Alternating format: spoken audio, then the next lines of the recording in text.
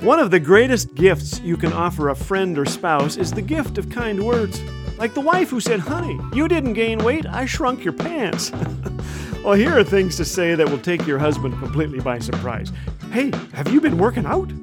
You should buy a motorcycle. Here's the remote, let's watch something manly.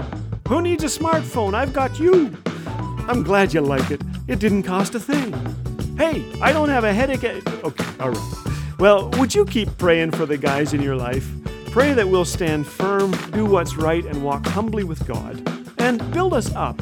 I can still remember when my wife thanked me for spending time with our kids. And then she said, "Whoa, would you mind flexing again?" This is Laugh Again with Phil Callaway. If you'd like to hear the regular daily program or discover all things Laugh Again, visit us at laughagain.ca. Laugh Again, truth bringing laughter to life.